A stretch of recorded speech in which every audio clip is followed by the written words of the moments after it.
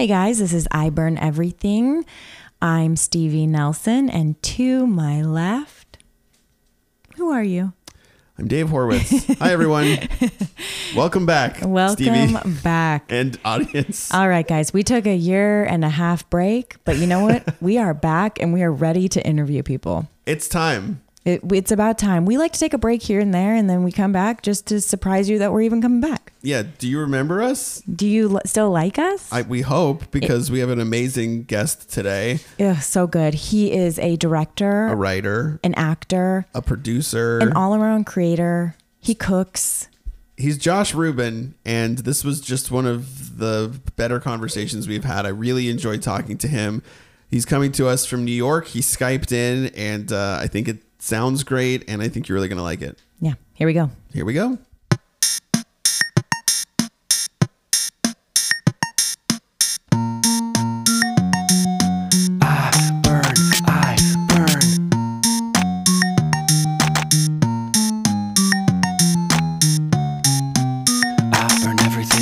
Josh, thank you so much for being on our podcast. It's my pleasure. Thank you so much for having me. Where are you coming to us from? I'm coming to you from Guernsey Street in Brooklyn, my girlfriend's home. I miss California, but I enjoy the high ceilings and the tree-lined street. What can I say? I feel like I'm in an Ed Burns movie. How long have you been in New York now? I've been here since June 20th. Okay, so are you working? Yeah, I'm in post on my very first movie. So I'm about to do the score, which I head up to Woodstock for tomorrow. This guy Chris Maxwell composes for Bob's Burgers, which is rad. He's scoring the movie. And then I start sound design on the 22nd, and I think color around the same time. So I'm sort of doing like a summer in New York, quote unquote, last summer in New York before my girlfriend moves out of this place / work on finishing this sucker. And yeah, and then I'll be home in October, and we can all, celebrate the launch of my episode. When you say she's about to move out of her apartment, is she about to move out of her apartment into Los Angeles? Into Los Angeles, yeah. Is she going to be moving with? Is she going to be moving in with you? Oh God, I hope so. Yeah, that's the plan. That's the plan. That's I hope fantastic. this forays well into the topic of relationships, because quick admission, I do a confession rather. I only listen to Mick Garris's horror podcast called Postmortem, and I know that the both of you do burn everything. And do you guys typically talk about? Is it always about food and relationships? Do you foray both? We try, yeah. We try to touch on both, but sometimes it's like relationship heavy or food heavy. It just depends on what you're most passionate about. Yeah, it's true. I think in the past we've had some pretty what I'd call inorganic segues. Where for example, if we've been talking to someone about their relationship for 48 minutes, the conversation will slowly fade out, and I'll go, so are you like a breakfast guy? Which is, what do you think of cannellini beans? So do you like pasta more or pizza? Black beans or white beans? Yeah, we'll force it if we have to, but no more. We're trying to just let you talk about what you want to talk about in regard to food or relationships. I'm gonna only talk about both every time. I figured you'd be a good person to talk to about this. I was like, I know you like both of these things. I do. So I cooked. Here we go. Let's fucking catapult into it. I cooked dinner for my girlfriend last night, and Stevie, you'd appreciate this. It was a grain bowl. It was all vegetarian. We did kidney beans. She said, "What are you going to do with those beans?" And I said, "I don't know. What do you want me to do with them?" Whoa. So it was like a little testy, and she said, "I don't know. You could add cumin," but it was like that kind of mildly passive aggressive thing. Like, what are you going to do with the beans? I was like, I don't know. What do you want me to do with the beans? I was just going to kind of put them in here, just heat them up. She was working and I was cooking, gender reversal. And she said, I don't know, maybe you could add cumin. And I did. and they turned out good. Now she also taught me what millet was and how to make it. Oh, millet's great. Millet's great. Yeah, you got to toast it. I don't know what that is, but you tell me. I really don't. You want to take this one? Okay, so millet. Yeah, I can take this one. Millet is a grain. Mm-hmm. To me, it tastes somewhere in between rice, and it doesn't taste like quinoa, but it's got the look of quinoa almost. It's little tiny grains, and you have to toast it before you cook it. Like on a tray? Yes. Yeah, like in a pan. You have to toast it a little bit. It's so good. To me, it's one of the best tasting grains. It's kind of, if a grain could be likened to anything, I liken it to cornbread. Ooh. If a grain could be into anything, I'd imagine it would be into AC/DC. Yes. I just didn't know. Yeah, it was lovely to learn something new, and I did, and it was great to add to our farty bowl. I mean, honestly, it was just like, do you want to watch Big Little Lies and Stranger Things and fart just a little bit? So it was just like cumin kidney beans and some butternut squash French fries, sort of like pre-cut Whole Foods things. Is this bougie? Is this what you guys talk about? But we were also talking about how we loved each other. So am I hitting the brand? 100%. It honestly sounds like you've really hit a relationship sweet spot, which is you're keeping things exciting. You're getting a little bit, not maybe playfully combative. What are you going to do with those beans? Maybe like a little bit of a call to action. You meet the challenge, then you can just sit comfortably, I'm presuming, farting next to each other, watching some streaming television, which I feel like you've got every single ingredient of a successful relationship. I'm not going to lie, guys. I'm 36. So it's like, what else are you going to do? I'm not going to go to Home Sweet Home and try and kiss some girl that goes to Tish. I am going to make a bowl. I'm going to make a bowl and I'm going to watch streaming television. And, hey, my girlfriend's a Gemini and she's a director. So it's that's that fun. Constant, yeah. So I'm, I have to really stay on my toes. So I constantly do feel like I'm, at Home Sweet Home while at Home Sweet Home. Is she a classic Gemini? Like, does she flip on you? Like, is she two different people? In a nice way. Question. Yeah, I mean, I think she's a Gemini rising and a Gemini sun. So I wouldn't say flip, but there's some moments when, she's mushy and other moments when I'm just like, sometimes it's steely, sometimes mushy, sometimes steely. And that's cool. Love it. I like that.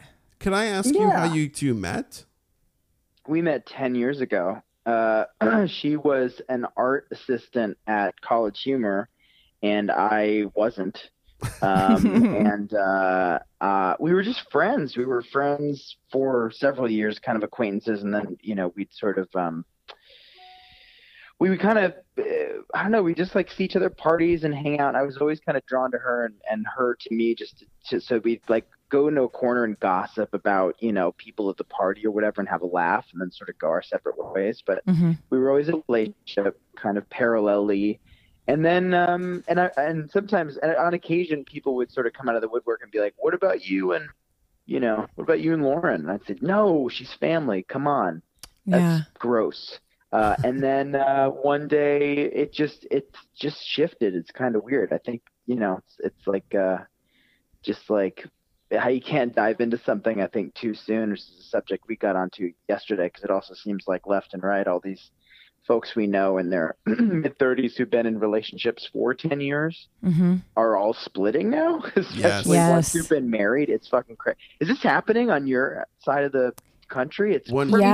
100%. Yeah, I had so a friend, many marriages and so many long-term relationships just ending, just demolished. It's interesting because sometimes when I feel behind, like I'm like, I've never been married, I've never been engaged. I look at these things and I'm like, oh, these people who've been in relationships for 10 years are now ending their relationships.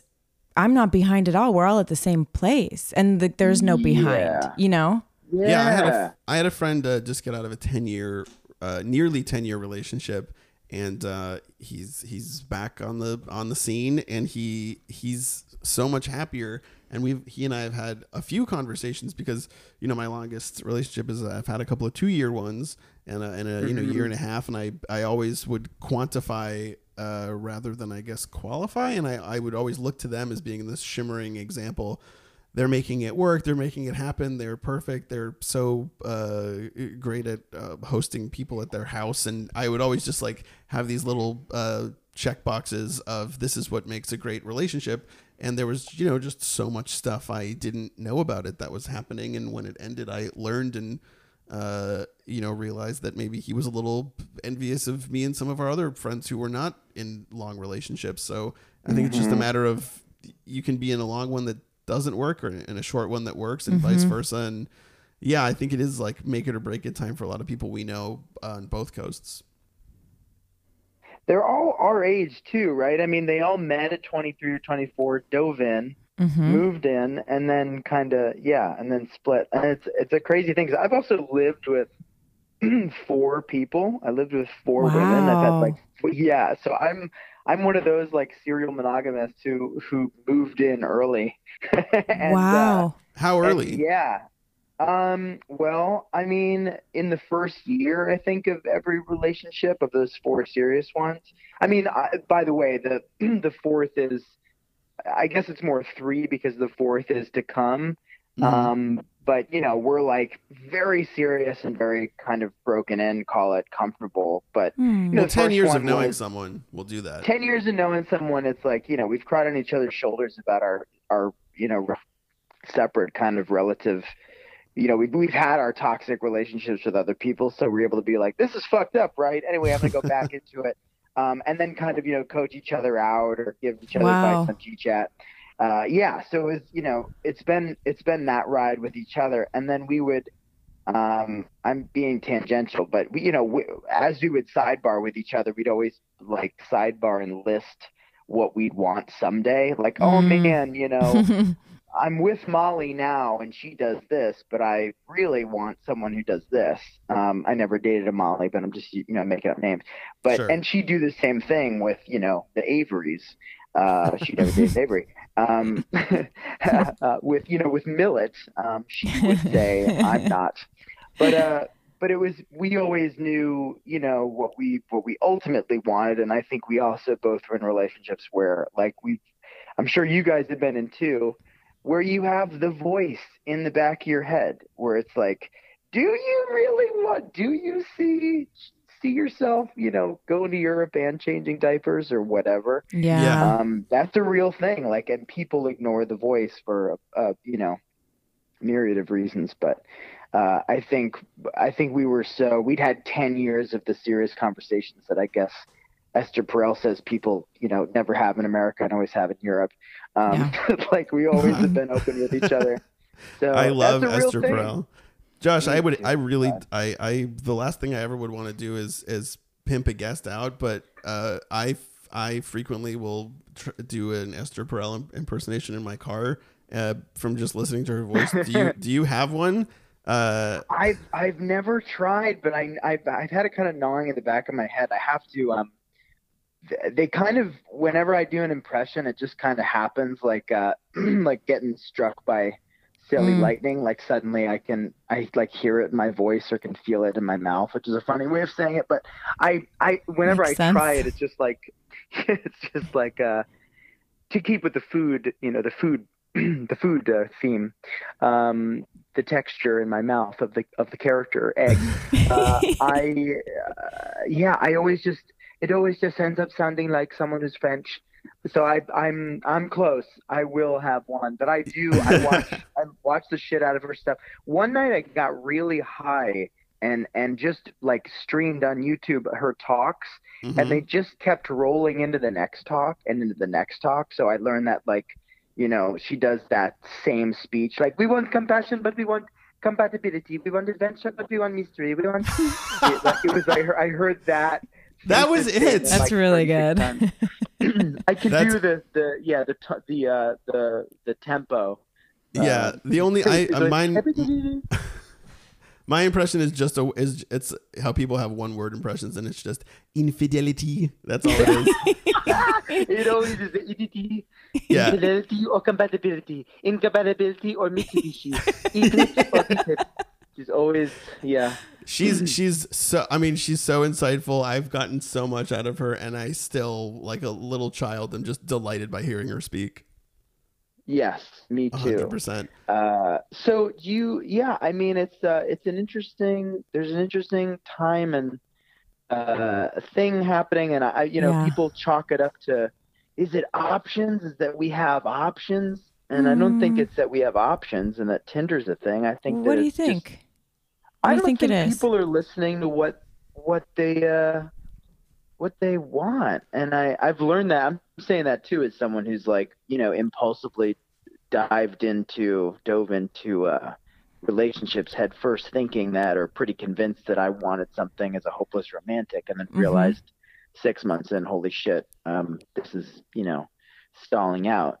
Oh, I for sure Um, do that. I think I've done the that like over and over and over again. mhm. yeah, of course. Because Yeah, the that's story a real thing. for me, I think it's because, and maybe you can speak to this too, as like as a self-proclaimed romantic, but I think the story, or the potentiality for a story, Mm. feels so, and for me, it could be like, oh, this person and I tried to connect and it didn't work, and then we were at this wedding and someone took an amazing photo of us, and we both looked Whoa. at it and thought, oh my god, we just have to now, and then from there I future trip into like, and that's what we're gonna tell our Yeah, the kids. narrative is so rich that you're Ugh. like, should we pursue the narrative? It's not even like you're pursuing the thing. Mm-hmm. That is Exactly. so real. That is such a real thing. Stevie, do you, as a woman and with a circle of female friends, I'm sure, and you seem like Yes. maybe one of the most independent people I know, but I'm just judging off of your Instagram Oh presence and the my few times we've hung gosh. out.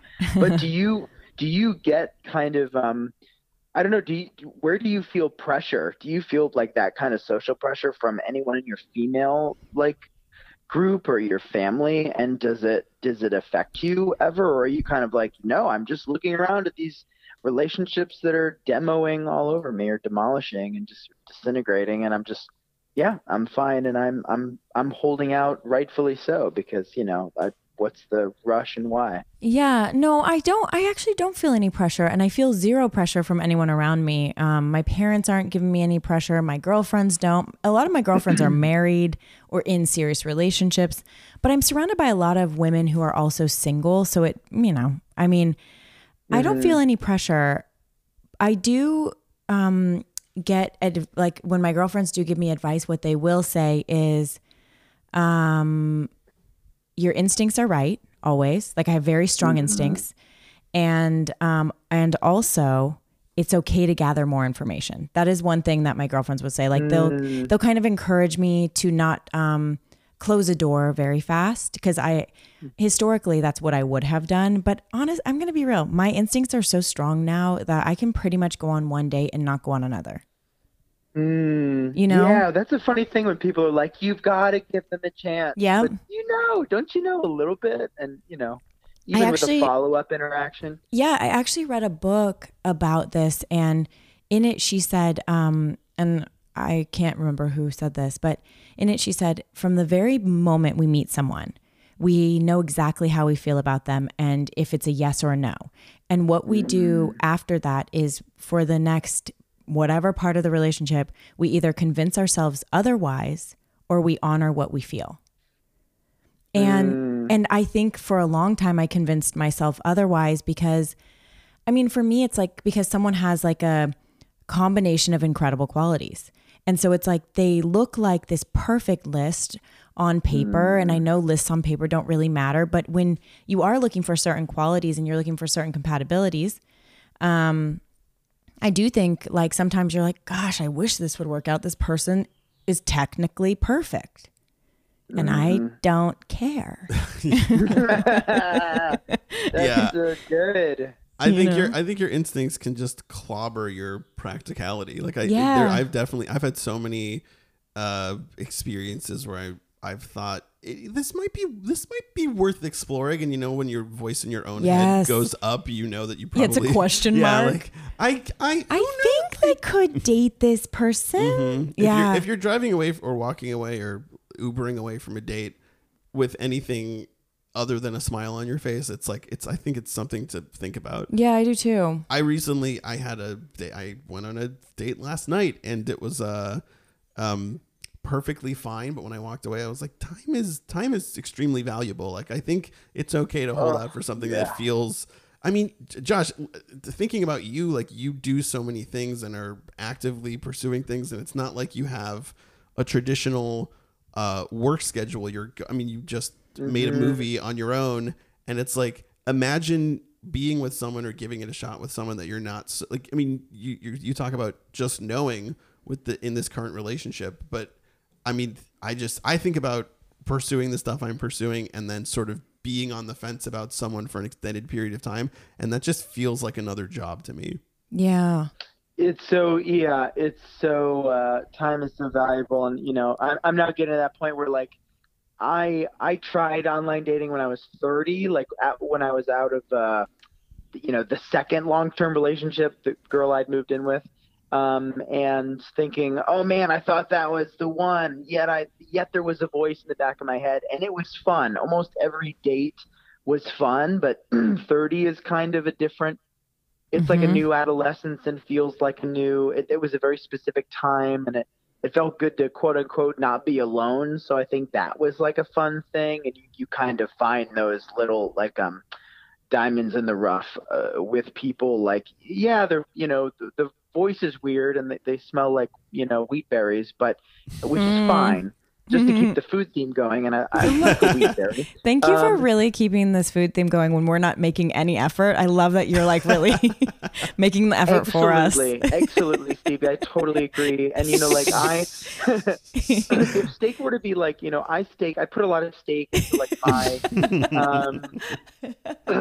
I mean, I don't know. Like at one point, it has the novelty to it, but I do remember those moments where, and when time didn't feel as sort of precious, but there were moments when I had, done the sort of, fish in a barrel sort of online dating thing, or just be like, one date a night or whatever. And just a drink with someone, or just a kind of quick, rendezvous. I wasn't gallivanting all that much, but when you meet someone and you're in it for the hour, and within the first 30 seconds that it's not going to be cool, it's just, that's a really important thing. So it's, if that you're in the back of your head, you're thinking, man, I'd rather be at home, painting, or, whatever, journaling, or watching something, watching a movie to study for maybe someday, a role I'd like to do, or something, something I'd like to write, or something I'd like to make. You really, really feel that at this age, your mid-30s is like way different. When I tried it again before I got into my, my current relationship, where I'm like incredibly satisfied and have sort of, done the things, you really feel it. So Dave, I mean, I think it's a super valuable thing, and Stevie too. It's like all of us need to really just be wowed by someone, and also experience, and listen to when someone approaches you, right? And they make the effort, and you sort of, I think that's when you need to quote unquote listen, right? It's like, okay, wait a minute, I feel halfway decent about this person, and they're sort of making an effort, so maybe I should follow up if they're not a stalker. A question. So do you feel like with your current partner, you feel like you just had a knowing? Oh yeah. Can you tell me what that feels like? Like, what is that? How? You know? Tell us both, please. Yeah. Tell us. Well, again, I have the unfair, unusual advantage. I have a narrative that, by the way, she and I talked about, which was the holy shit, this is heavy, Harry met Sally thing, and oh God, what if this doesn't work? We had that conversation. We had the like, are we falling for the narrative? This narrative is so intense. The stakes are so intense. We've known each other for this long. Holy shit. And friends have sort of nudged us in the direction of each other over the years, and we've kind of laughed it off and such.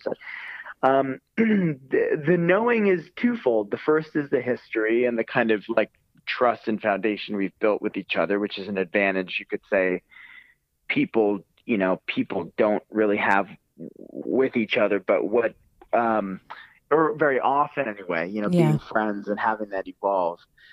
So that history and foundation, and just, I think what that boils down to really is just the open communication, is that when you hang out, you feel completely at ease and not like you're saying something that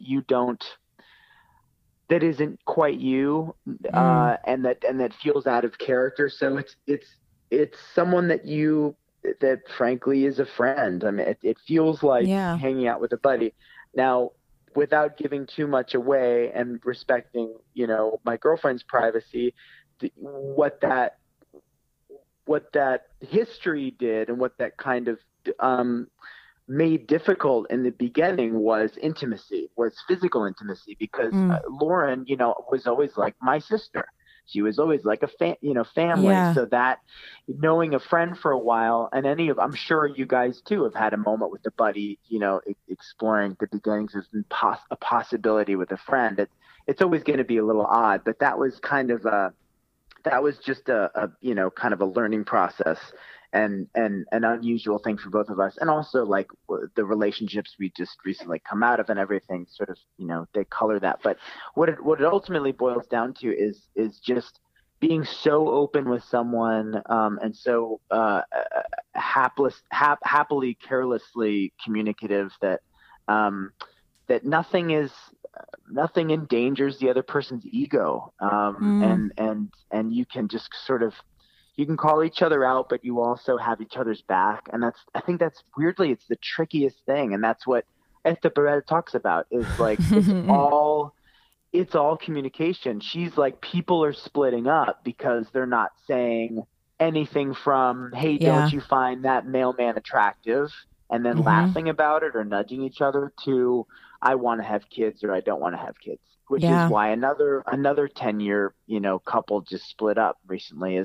And I'm thinking, why the fuck didn't you talk about not wanting to have kids when you were 23, when you were 25, when you were 28, and wait until you're 33 to split? Well, or whatever. I also think it changes though. Like I have a friend who just had a long-term relationship break up because she suddenly woke up one day and she's like, wait, I think I might want kids.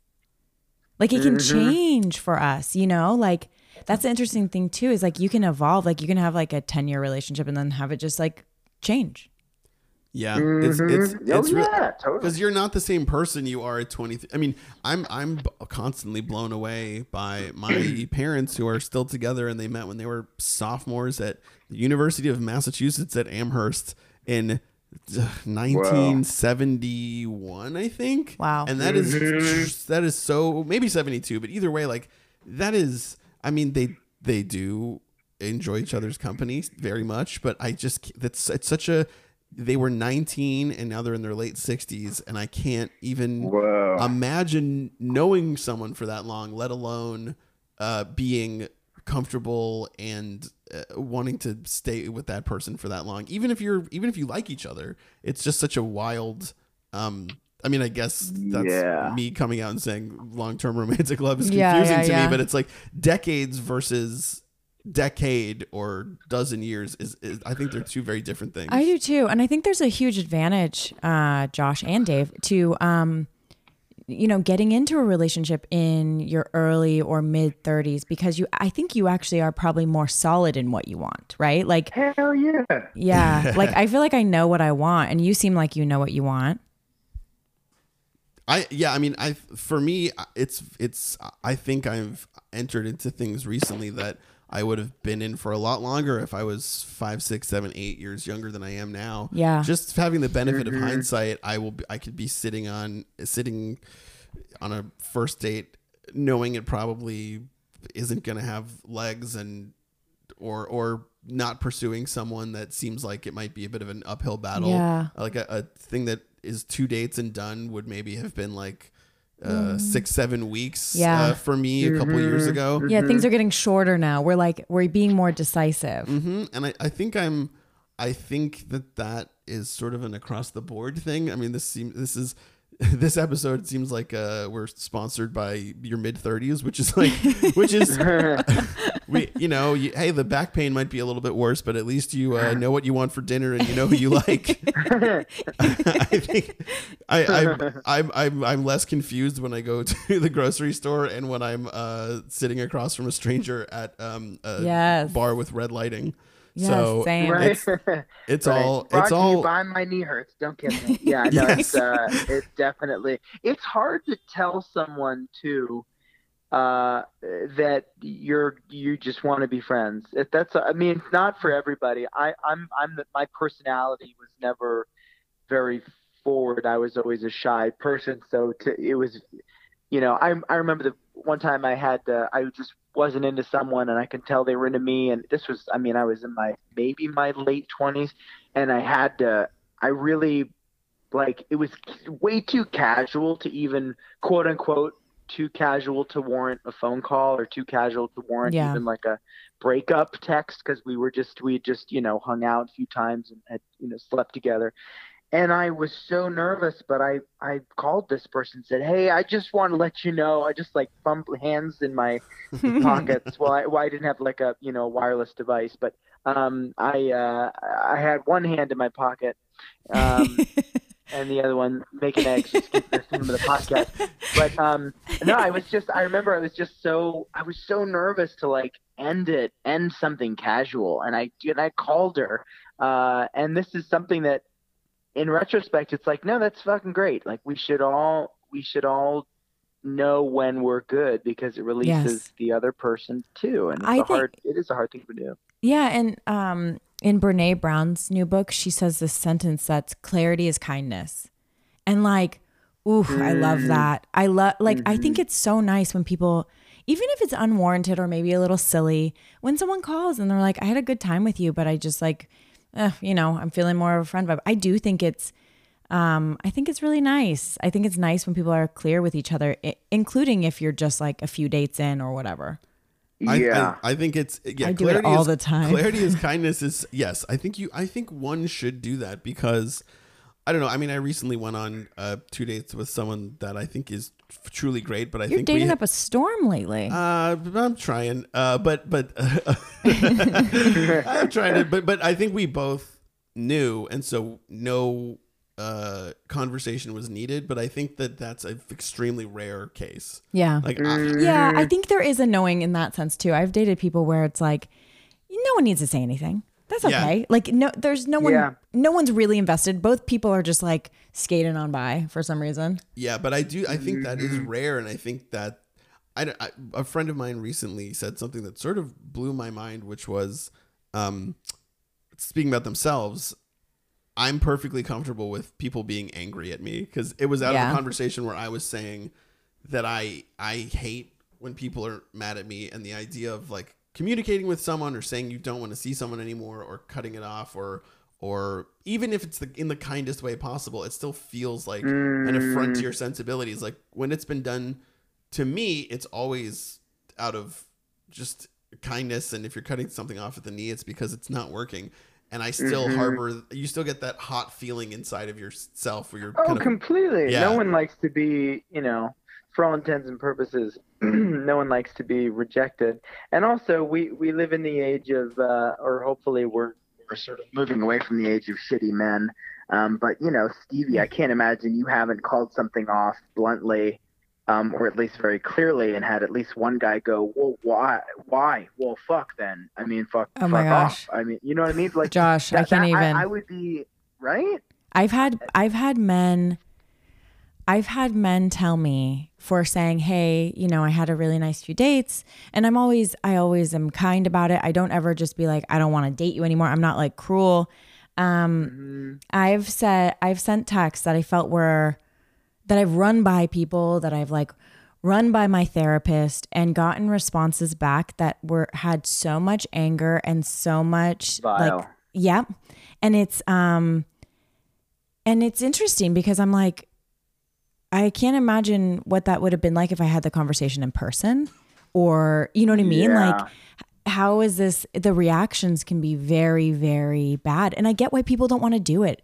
It almost makes me understand ghosting to some degree, because it's like,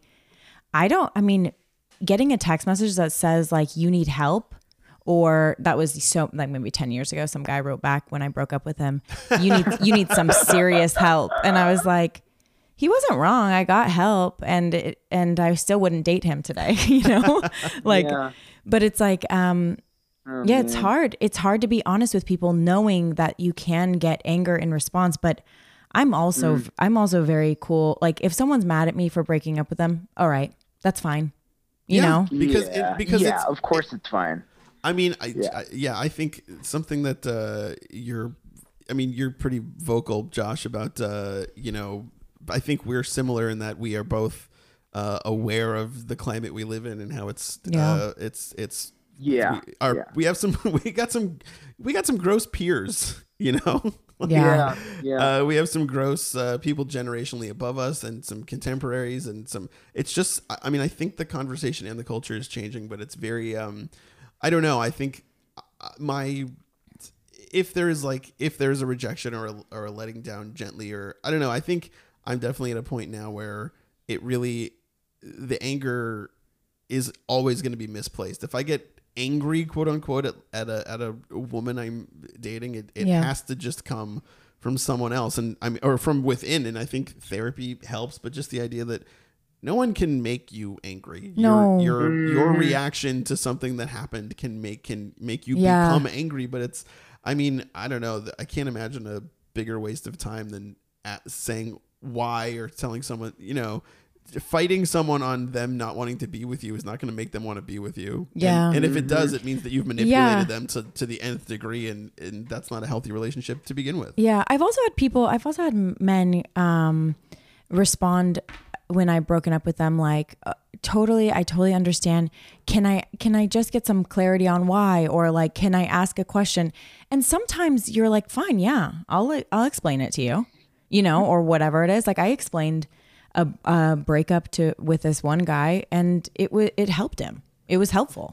Interesting. Oh, sure. But I think it also it depends on the human. You're like if they can receive it, I don't know. Yeah, can I ask what the reason was? Because I feel like when someone breaks up with you, Yeah. unless it's something extremely specific, for example, I'm completely in love with you, but you're an alcoholic, and I Yeah. can't date someone who's unwell, but I love you, and so fix yourself and come back. Yeah. It usually just amounts to I stopped liking the way you smell, or Yeah. I don't like looking. I wasn't feeling it. I don't like looking at your butt. Most of the time I break up with people, it's because they're not in their power. They hand me their power, or they they give me they're like, I don't know where to go for dinner. You help me. Like it's almost like they're helpless in the relationship. And so they're not standing in their power. And I think like for me, it's really important for me to date someone who's in their power.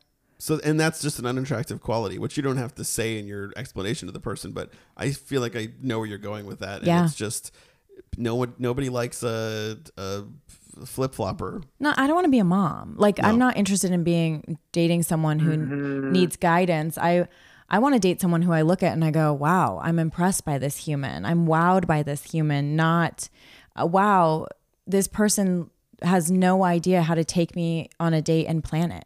Yeah. Do you know what I mean? It's, I mean, the indecision. Yeah. I think I think it's a byproduct of being a little bit older. I also think that's why you see a lot of these relationships petering out now that started 10 years ago. Cause 10 years ago, if you're like us, you're in your early to mid 20s and your priorities are different. Your lifestyle's different. You're chugging along. If you're creative, you are still maybe not established and still figuring out what you want. And it's cute that you have 90 packets of ramen in your cupboard, or cute that you sleep on a bed you found in a dumpster.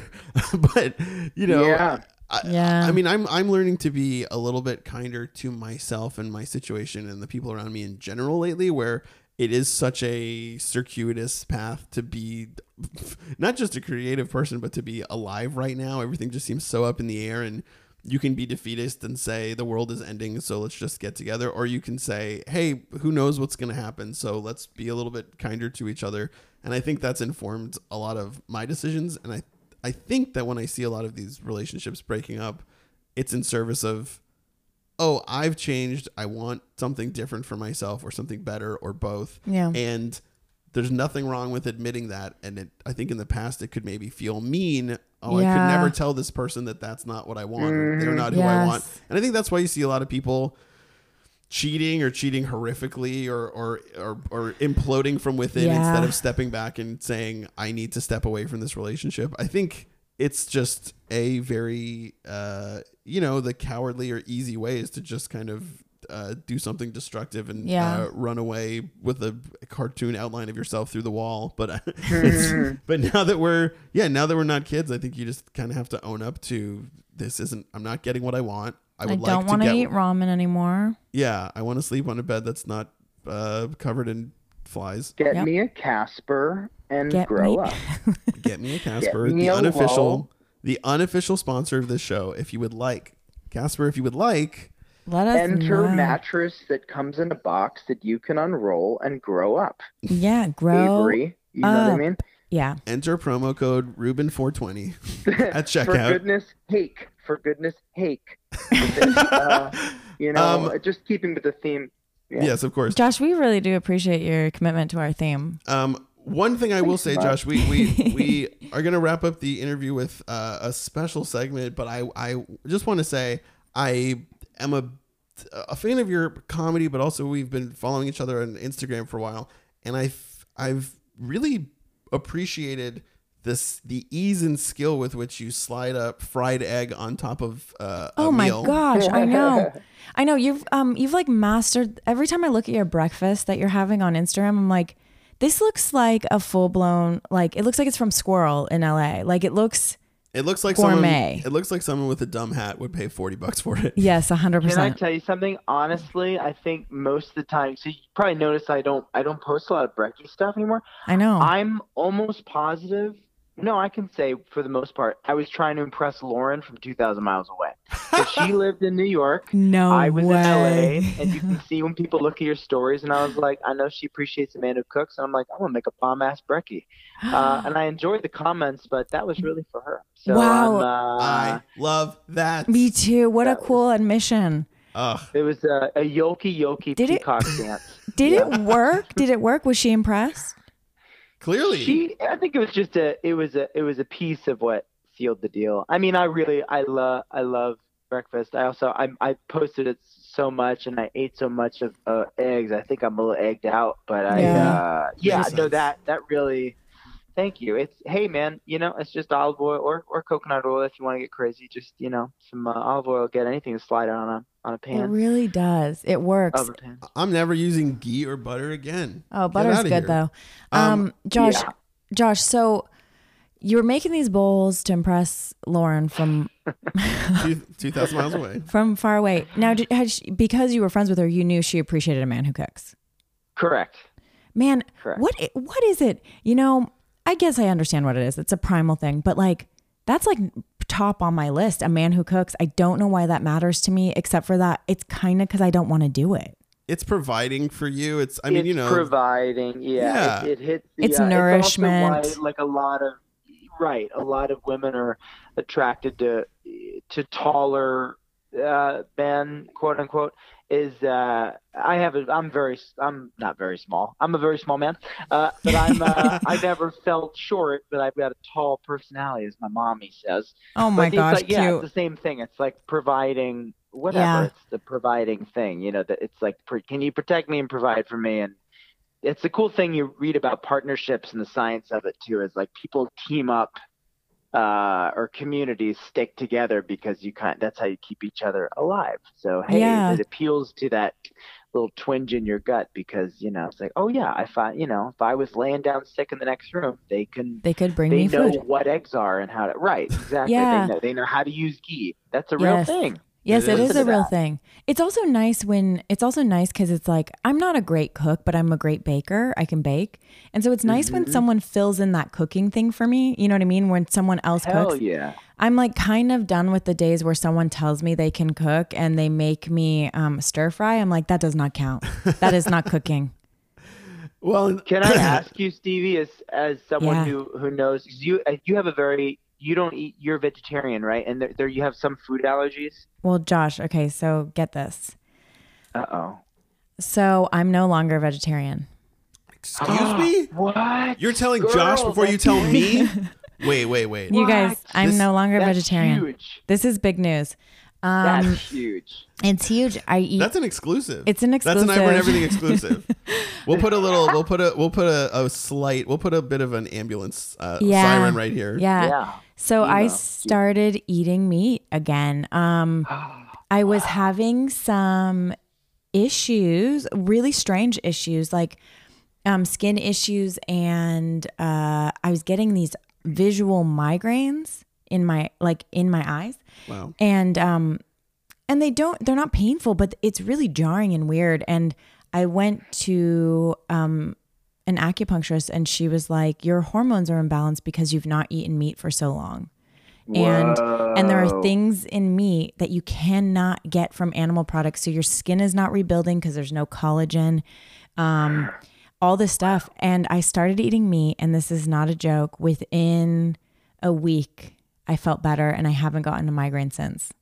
That's amazing. That's and so I'm sure you're being extremely smart with what you eat, though. I am. I'm doing I try to do like grass-fed meat and mostly fish and things like that. But it's interesting. I feel like this going along with the 10-year relationship thing, like it worked for me to be like kind of vegan, vegetarian for a long time, and then it stopped working for me, and that's okay.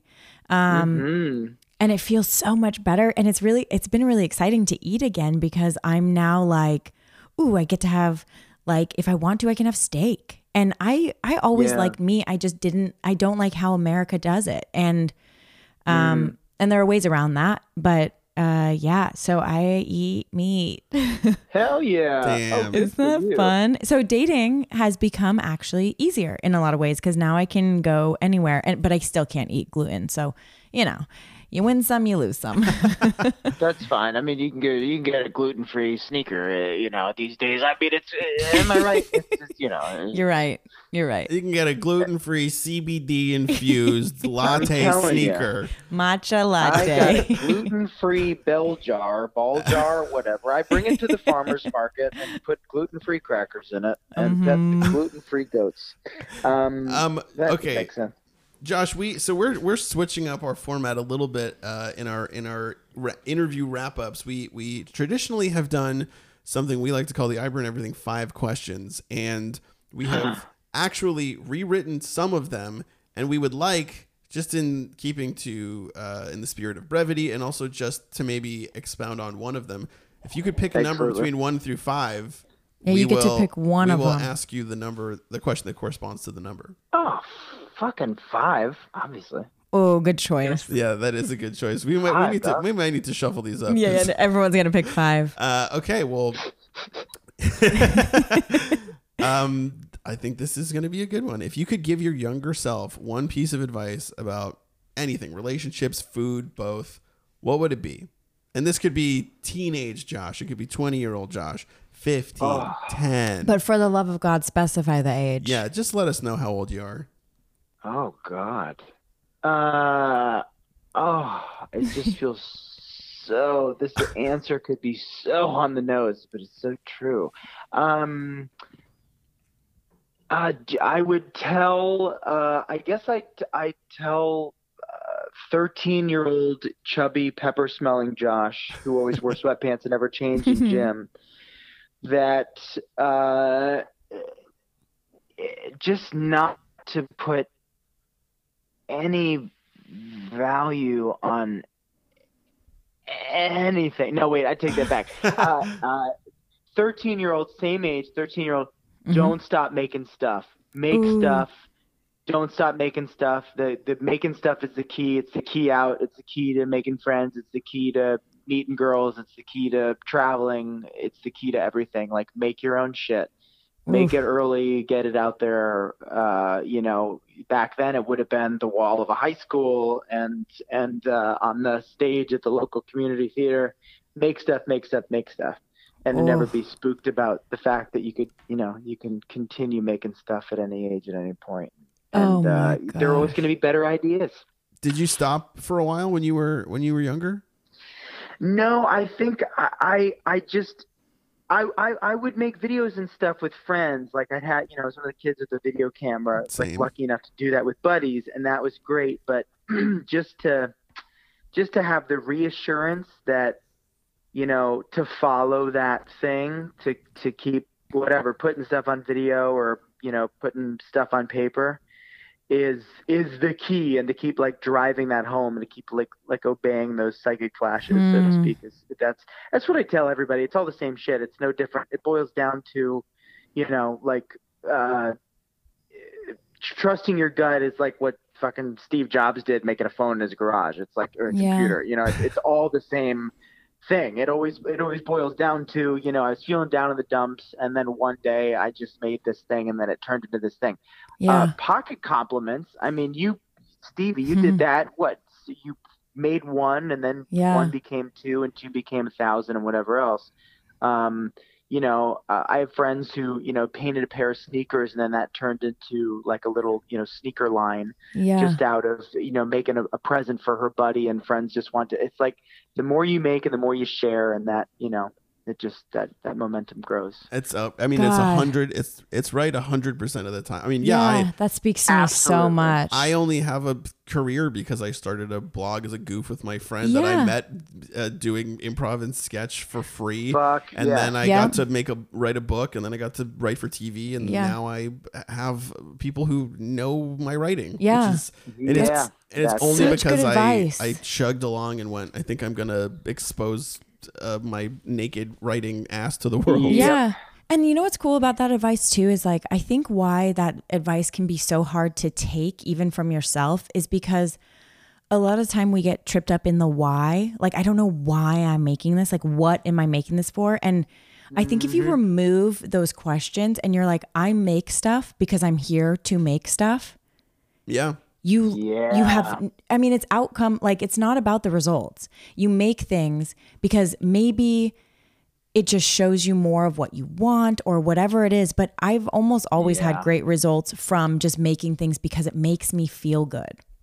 If you were here to make people, you know, to do people's taxes, you would want to be doing people's taxes. You'd be at H&R Block and you'd fucking love it. You know? Do you know what's crazy? My grandma did people's taxes for years, and she loved it. Loved it. There you go. Loved it. I can't imagine that life, but you know, that's what she was meant here, you know, meant to do. So you're happy doing it. She loved it. So let that be a lesson to young Josh, but also to young anyone who might be listening to this, to just, if making stuff is what you like to do, please just trust yourself and keep going. Things. Oh yeah. Josh, to echo the end of every single podcast that's ever been made, where can people find you? Oh God. Well, now, unfortunately, it's everywhere, but start with Instagram. Start at Josh Rubin, RUBN.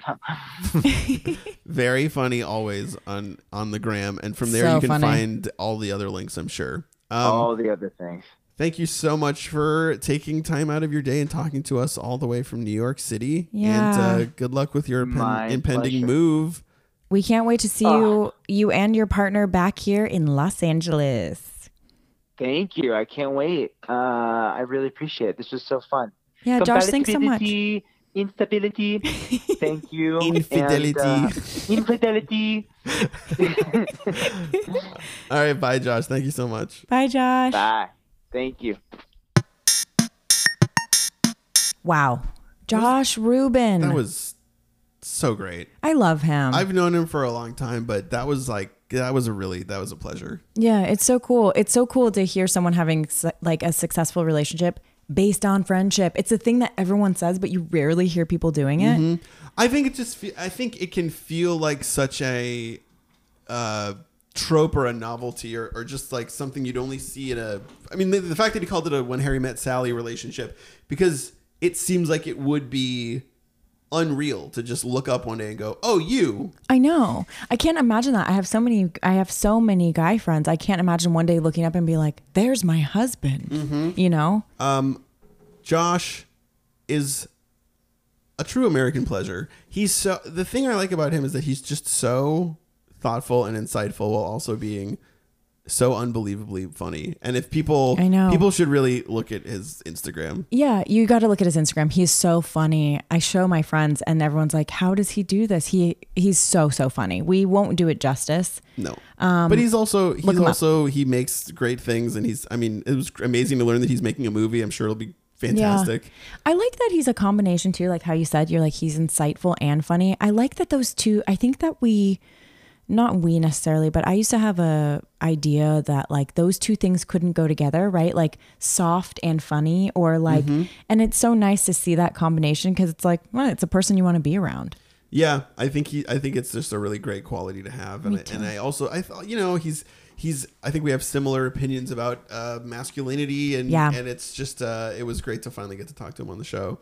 Also, his keep making things. Yeah. Oh, epic. And I've definitely had that thought before, and if I take a little bit of time off from creating stuff, I know I always feel depleted or like I'm incomplete, and then when I start up again, it feels like it's the most natural thing in the world. Me too. Honestly, that's part of also why we brought the podcast back, is like there was a little bit of, for me, it's like I like living life when I'm making things on like almost like on an expansive level, like not just art, not just photography, not just acting, not just hosting. Like I like it when we're like creating all sorts of things, including connection. And I really missed doing the podcast. As you guys know, we probably bowed out for like a year and a half. Mm-hmm. We had a lot of dating experiences and food experiences in that time. Yeah, absolutely. Yeah. I mean, I think that, it's not, who knows if it's fate or karma, but as soon as we decided that we were going to do the podcast again, this is just last night. Yeah. Went on a date, felt weird about it, got a text from someone I was already seeing that I maybe had to break it off with, went and ordered a pizza, and then took it home in a Lyft and ate the entire thing. And now today we're recording. Oh my gosh. Yeah, that's the epitome, but that's so perfect. Yeah. That's exactly what we want to be doing. Yeah, I feel like if you're not eating your feelings, you're probably doing okay. And even if you are, you probably have something to learn from the experience. Yeah, for sure. Such a weird visceral thing too. It was like the physical embodiment of this podcast. It's so funny. Yeah. I don't think I did that last night. I just had food with my family and came home. Yeah, that's definitely not a date you went on. No, I have been going on a lot of dates. I know. How's that been going? It's not great. It's been like one of those things where it's like I'm going on one date and I'm not interested and I don't go on another. Like that's what it's been for me. I think I'm very clear on what I'm looking for. And, for example, if you tell me that you've been unfaithful to all of your partners on our first date, I'm probably not going to see you again. Oh, why do people do that? Hey guys, I just want to say this.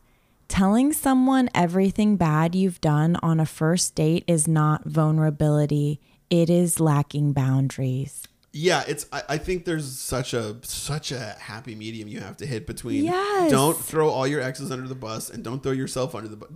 A great rule of thumb is don't throw anything under any buses. Yeah, what if something I've noticed too is like every person I've gone on a date with has talked about their exes within the first 15 minutes of these dates. Yeah. And I'm like, look, I'm guilty of talking about exes in relationships. I also understand that some people are sensitive about it. Some people aren't. But on a first date, why is your ex on the first date with us? Yeah, I trust me, I'm guilty of it too. I've had a few relationships that have resulted in wild stories. And yes. So I've found myself on dates kind of, swapping wild dating stories. Yeah. And I think that it's normal, but I think you got to keep that stuff to a minimum. Don't you also feel like, I'm like, you don't know these people. Why not ask questions about them? I'm like, there's so many more interesting things than telling me your ex's what's up with your ex. I'm like, tell me what's up with you. I want to hear I'd rather be like, Dave, what's up with you than hear about your ex-girlfriends. I agree, but I also think it's like an interesting shorthand or like yeah. I think doing it can be a way to combat small talk. For example, I had a perfectly nice date with a nice person last night. We hung out. We had a single drink at a cool place. Okay. But I was maybe hoping for something a little bit more juicy. I didn't share too much. She didn't share too much. Okay. And I think that's totally fine. But it could be a little boring. It was also pretty hard to assess what actually was going on. Yeah. But then afterwards, when we had a little goodbye hug, I think we both thought the exact same thing, Yeah. which was nice person, interesting person, pretty cute. Not for I me. don't think it's Yeah. When we said goodbye, I was like, oh, we're never gonna see each other again. Yeah. Yeah. I didn't say that out loud. That would have been pretty rude. No, that's good you didn't. Yeah. Yeah. And then another big bomb on the podcast was that I eat meat now. Yeah, and this is I can't remember another example, but I feel like this has happened on the podcast before, where For sure. something a bomb's been dropped, and I am one of the first people to know, but like our You are. guest knows first. No, you're with me. I wanted to say it, but I also didn't want it to be about me. This episode, do you know what I mean? I was like, I don't want to make this about me. But it's worth mentioning. Yes. And he brought it up. Yeah, thank God. Yeah, so that's pretty big. Now we can go, eat meats together. How long has this been going on? Not long. So I kind of experimented with it maybe for like 4 months ago, and then I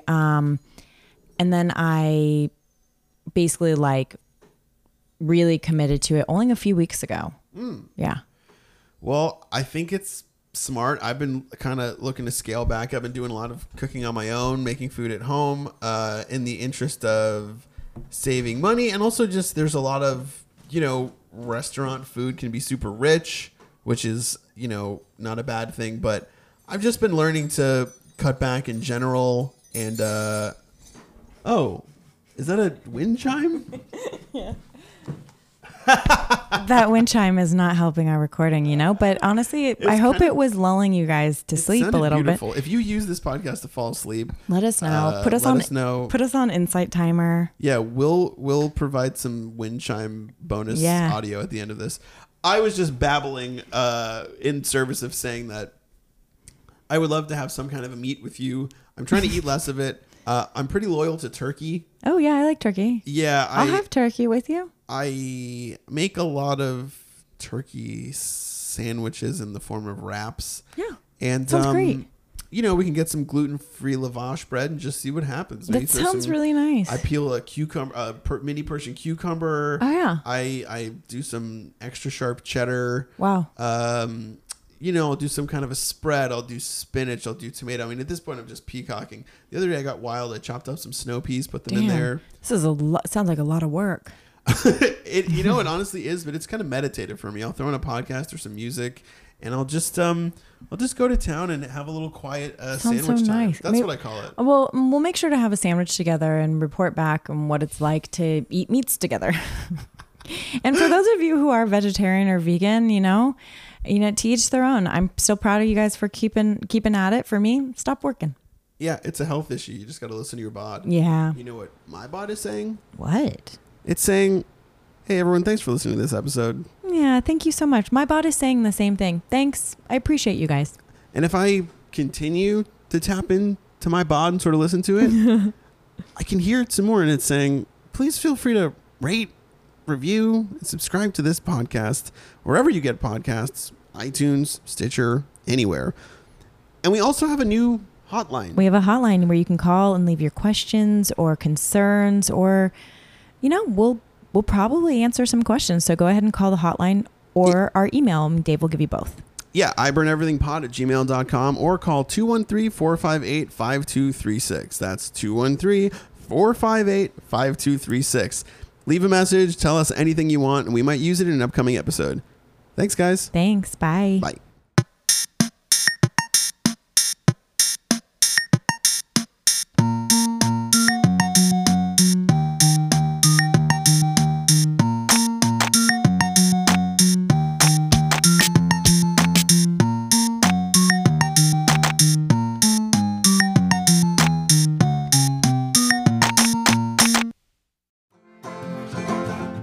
Hello.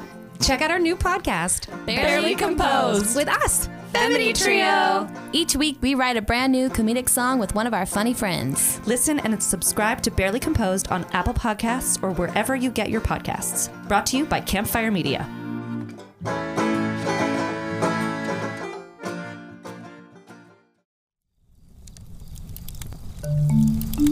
Campfire.